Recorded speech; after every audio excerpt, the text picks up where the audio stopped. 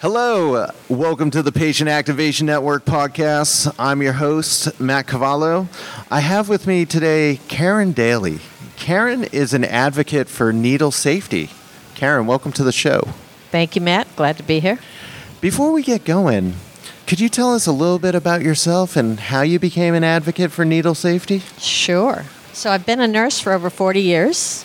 My work actually was here in Boston at Brigham and Women's. And after about 26 years in clinical practice, I sustained a needlestick injury while working in the emergency department at my facility and learned about 5 months later that needlestick had resulted in my infection with HIV and hepatitis C.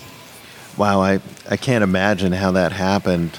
Did you have any signs or symptoms 5 months later that I just don't feel right? Was there an injection site? What was going on? So I was one of the fortunate ones because it's not easy always to diagnose these viruses after they occur. Vague symptoms occur, but often people don't pay much attention to them.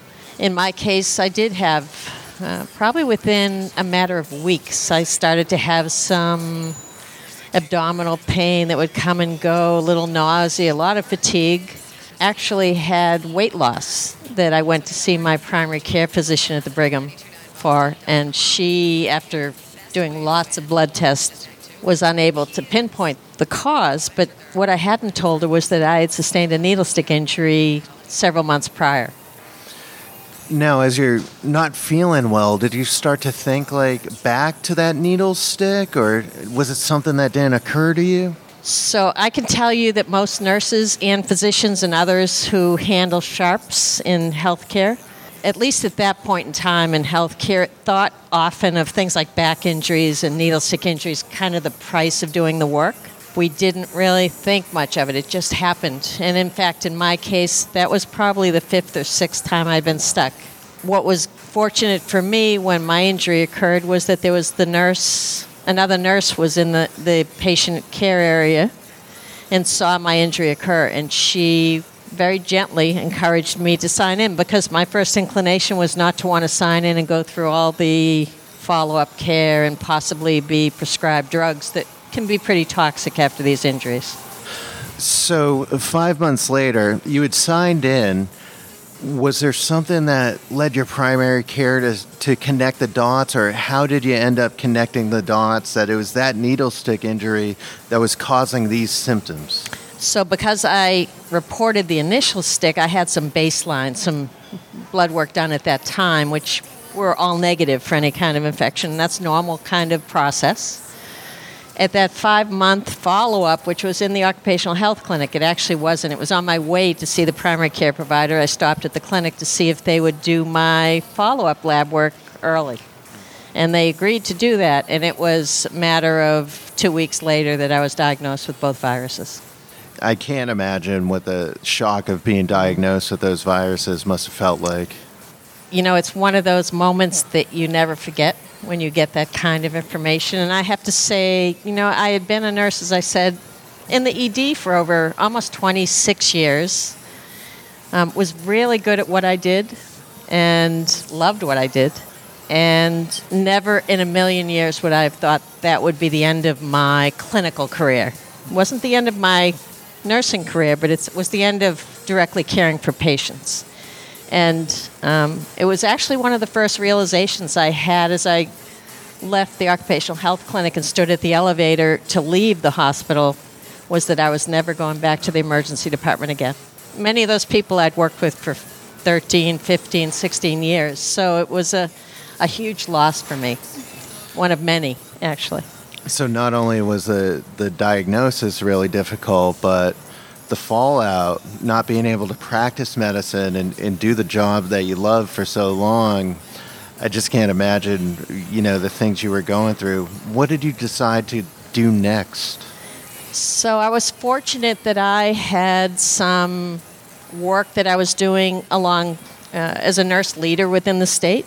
And subsequent to that, went back for my doctorate and became involved with a national organization called the American Nurses Association.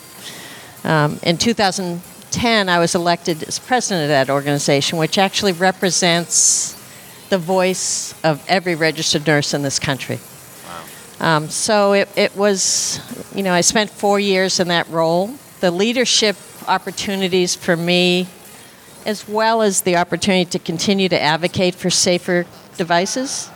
In the immediate aftermath of the diagnoses, I became involved directly in helping to fashion and advocate for reform at the federal level. And within that year, we had a new law passed both in Massachusetts and in Congress to enable workers who handled sharps to be safer when they did that. And I want to get into the handling of sharps and stuff here in a second, but I want to circle back to the patient experience for HIV and Hep C.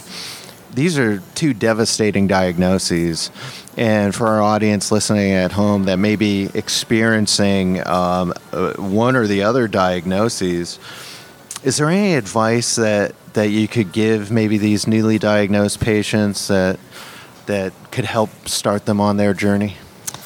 So I think the first thing is really to do everything possible to care for yourself.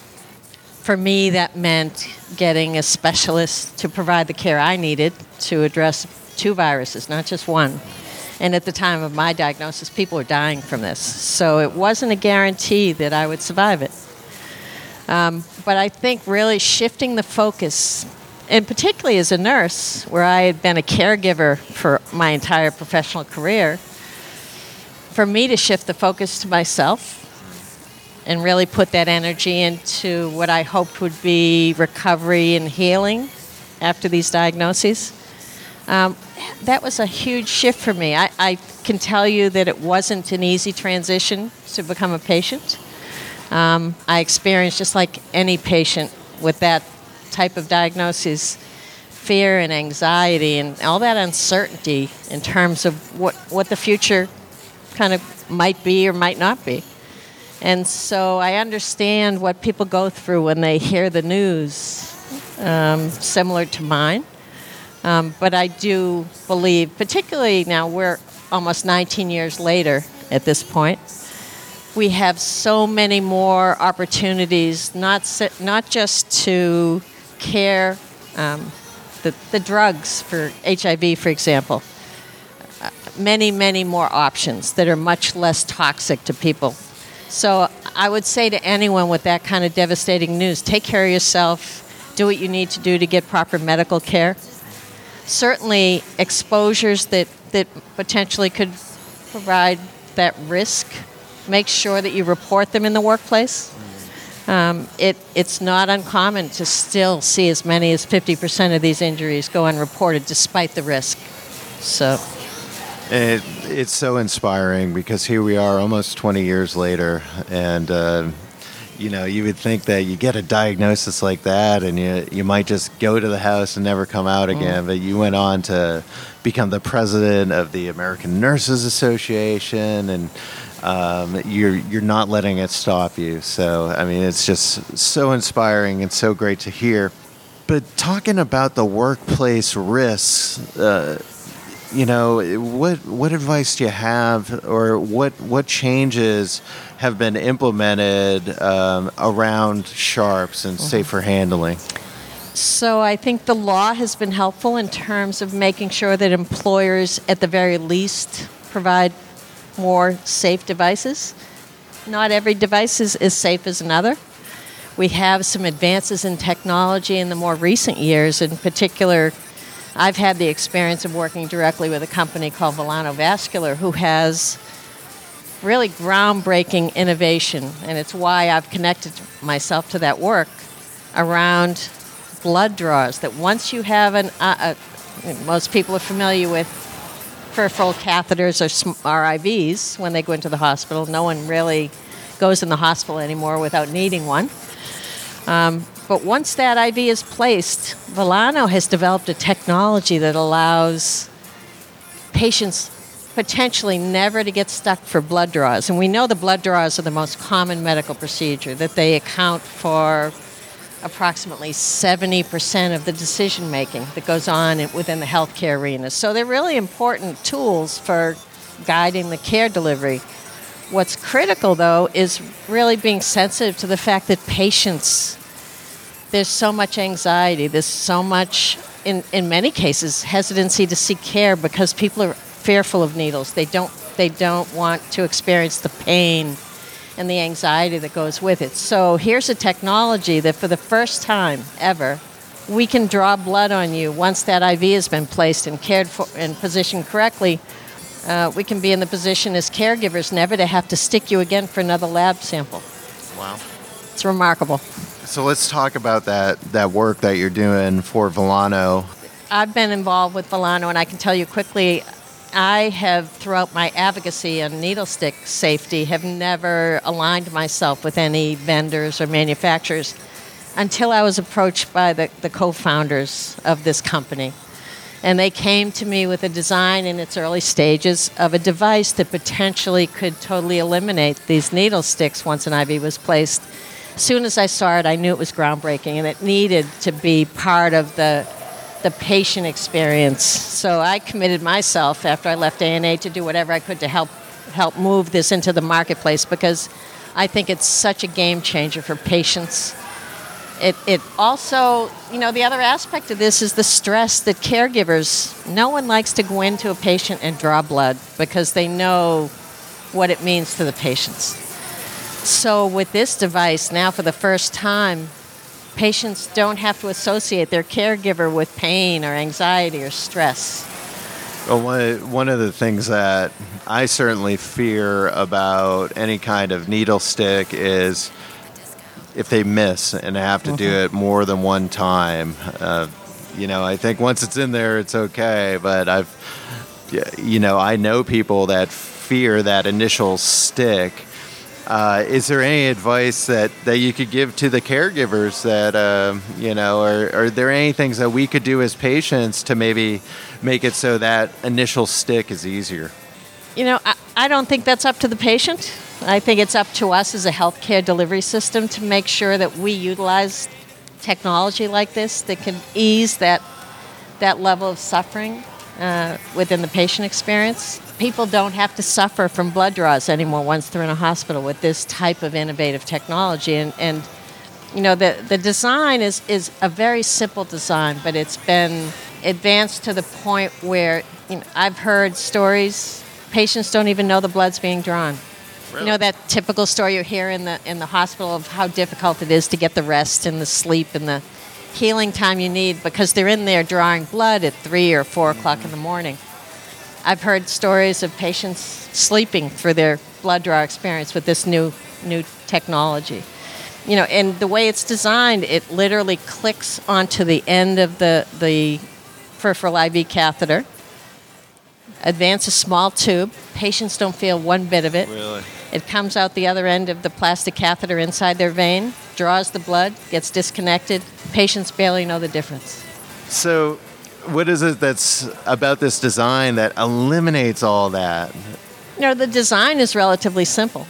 I think there's been a very thoughtful process in kind of developing this technology so that it's not only convenient and painless, but it's also doesn't create any kind of discomfort. The patient's been at the center of this technology through its entire evolution.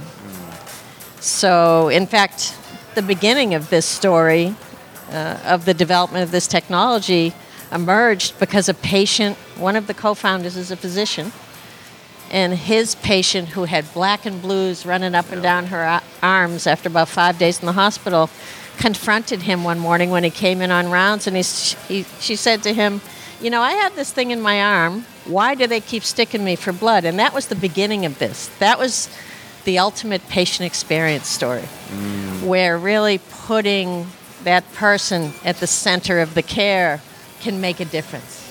So that innovation began in that moment. So if people want to learn more about this technology or some of the work that you're doing in needle advocacy, where can they go to find out more about this? So Volano Vascular has a website that's accessible online. Volano, VELANO, vascular.com. The website is wonderfully situated and really not only talks about the technology itself, but also patient experiences and testimony, as well as staff testimony. Because the other part of this, I've talked a lot about the patient experience, is the safety of the workers. And that's what connected me to this work early on, is here we are removing a needle for the first time from the most common procedure that people experience within healthcare. Wow. And how are you doing today? I'm doing great. Yeah, well, you look great, and we're so glad to have you on the show. As we're coming to the end here, do you have any closing thoughts you want to share with the audience? I think patients have the power to change care delivery, and it's powerful when they use their voice. That woman that day took a chance with her primary care provider that she might make him angry or she might not necessarily get what she needed. But people do need to speak up and help us as caregivers provide the best care possible. You know, my only advice is just say what you're feeling. Trust in your caregiver that what you say will have some impact and there'll be a response on the other end. You know, certainly as a nurse, that was my work. And nurses across this country continue to do that work. Physicians do as well. And healthcare can only get better as we raise our voices.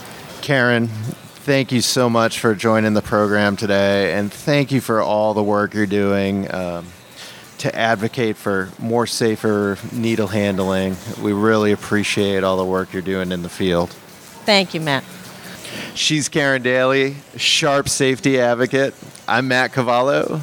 This has been the Patient Activation Network podcast. We look forward to bringing you another inspirational story soon.